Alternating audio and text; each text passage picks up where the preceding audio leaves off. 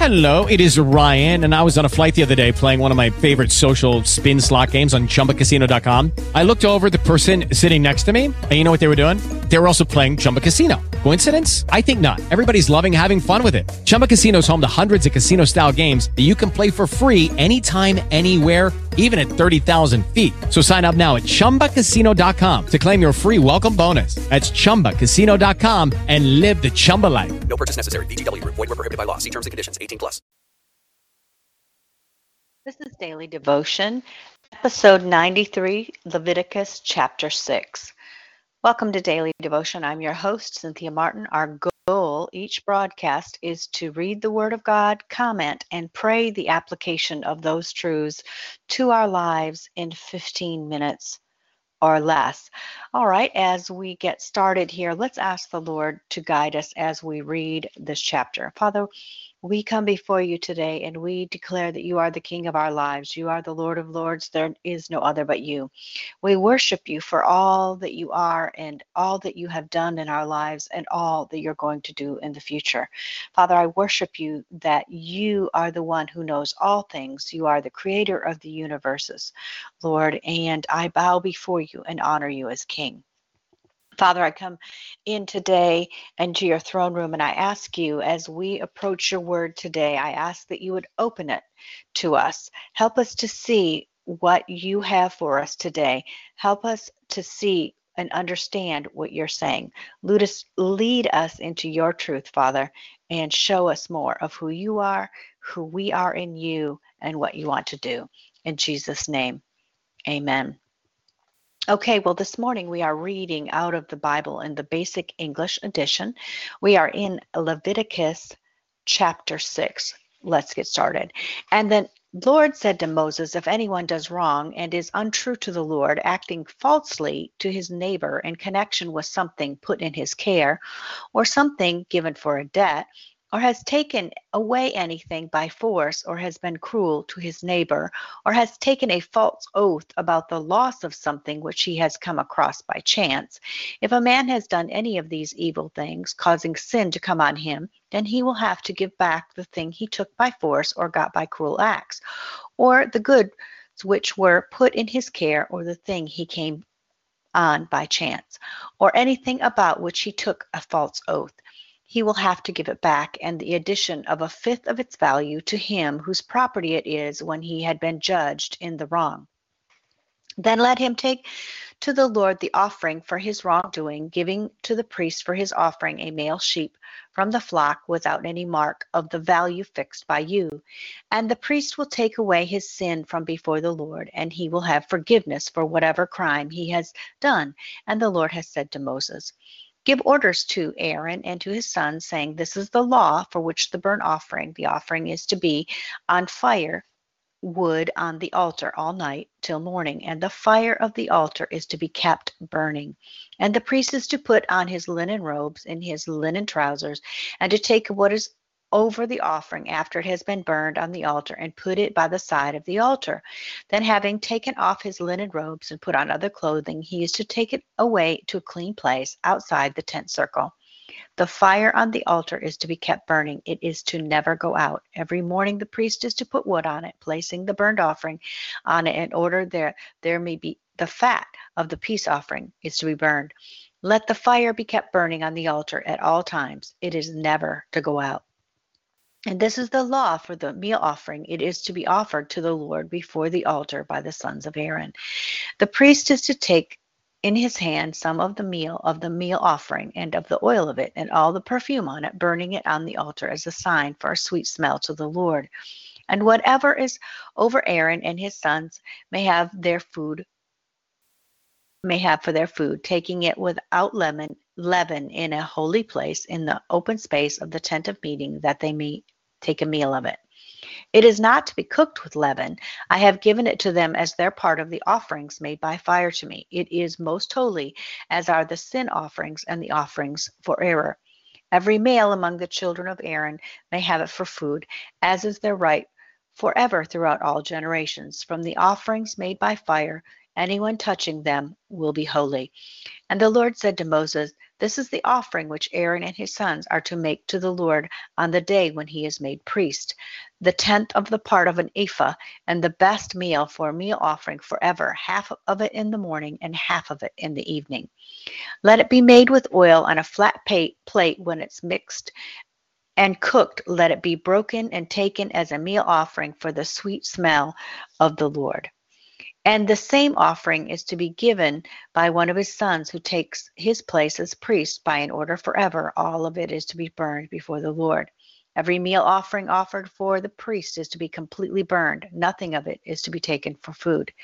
As the Lord said to Moses, say to Aaron and his sons, this is the law for the sin offering. The sin offering is to be put to death before the Lord in the same place as the burnt offering. It is most holy.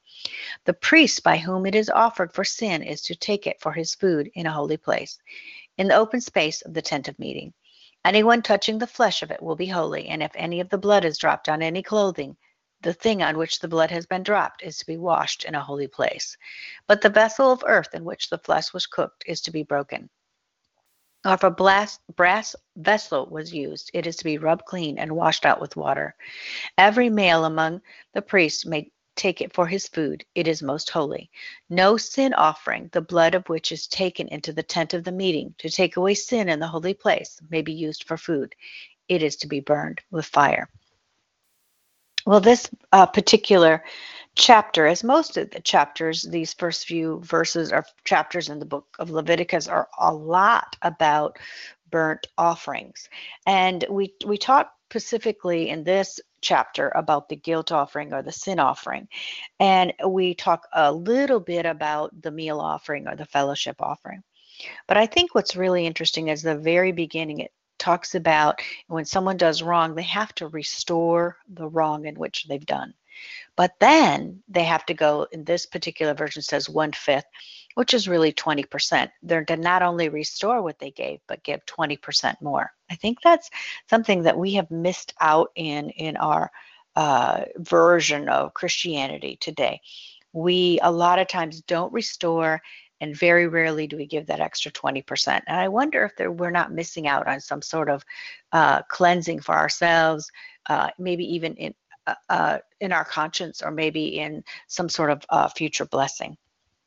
You know, the New Testament tells us that if First John 1:9, that if we confess our sins, he's faithful and just to forgive, because Jesus was the ultimate sacrifice. And so he takes care of all that. But I still wonder about the restoring of the wrong to others. I think we fail. Sometimes we make it very easy for people to be forgiven, but we forget about instructing them to restore what they have done wrong and add a 20%. And I do believe that that is something that is valid still today. I don't think it'll keep you out of heaven, but I do think it's a important piece that we need to ask the Lord about. I think it's important that this the guilt offering that I'm talking about in this particular chapter covers any sin and all kinds of sin. And it's important that we know that every sin can be atoned for, or we can be cleansed from and forgiven, especially with the ultimate sacrifice of Jesus. As we go through the chapter, there are specific requirements for each kind of offering. But I think one of the things that stuck out to me today is that in verse 9 and then again in verse 13, it talks about the fire must always be kept burning. It must always be perpetually going before the Lord. It is to be kept morning and evening, it says as it goes on, that it is to be tended to. It talks about in the morning bringing in the wood and keeping the altar, keeping that fire going. So we know, if any of you have ever been camping before, or maybe you were a Boy Scout or a Girl Scout, or some sort of church Royal Ranger or missionette, or some sort of club, Boys and Girls Club, in which you've been out and you've learned how to make a fire. Now, I can't really say that I'm really good at it. My husband's very good at it, but I do know that at a certain point we have to make sure that air gets to it. So at times, I know in charcoal grills you have to pull out the ash. So there's a little bit of maintenance to keeping a fire. We don't just, every once in a while chuck something at it and hope it keeps going. There's a skill and there is a maintenance involved in keeping a fire burning. Now, why am I going into all of this about the fire? Well, I'm going into this about the fire because it says we are to keep the fire burning. The fire shall be kept burning. Even in the Holy of Holies, the lamps were to be trimmed, the bread was to be put out, and that there was always fresh. And so there were morning and evening duties that were maintenance duties that they had to do, the priests had to do every day, in addition to their services throughout the day that they did to serve before the people and to minister to the people.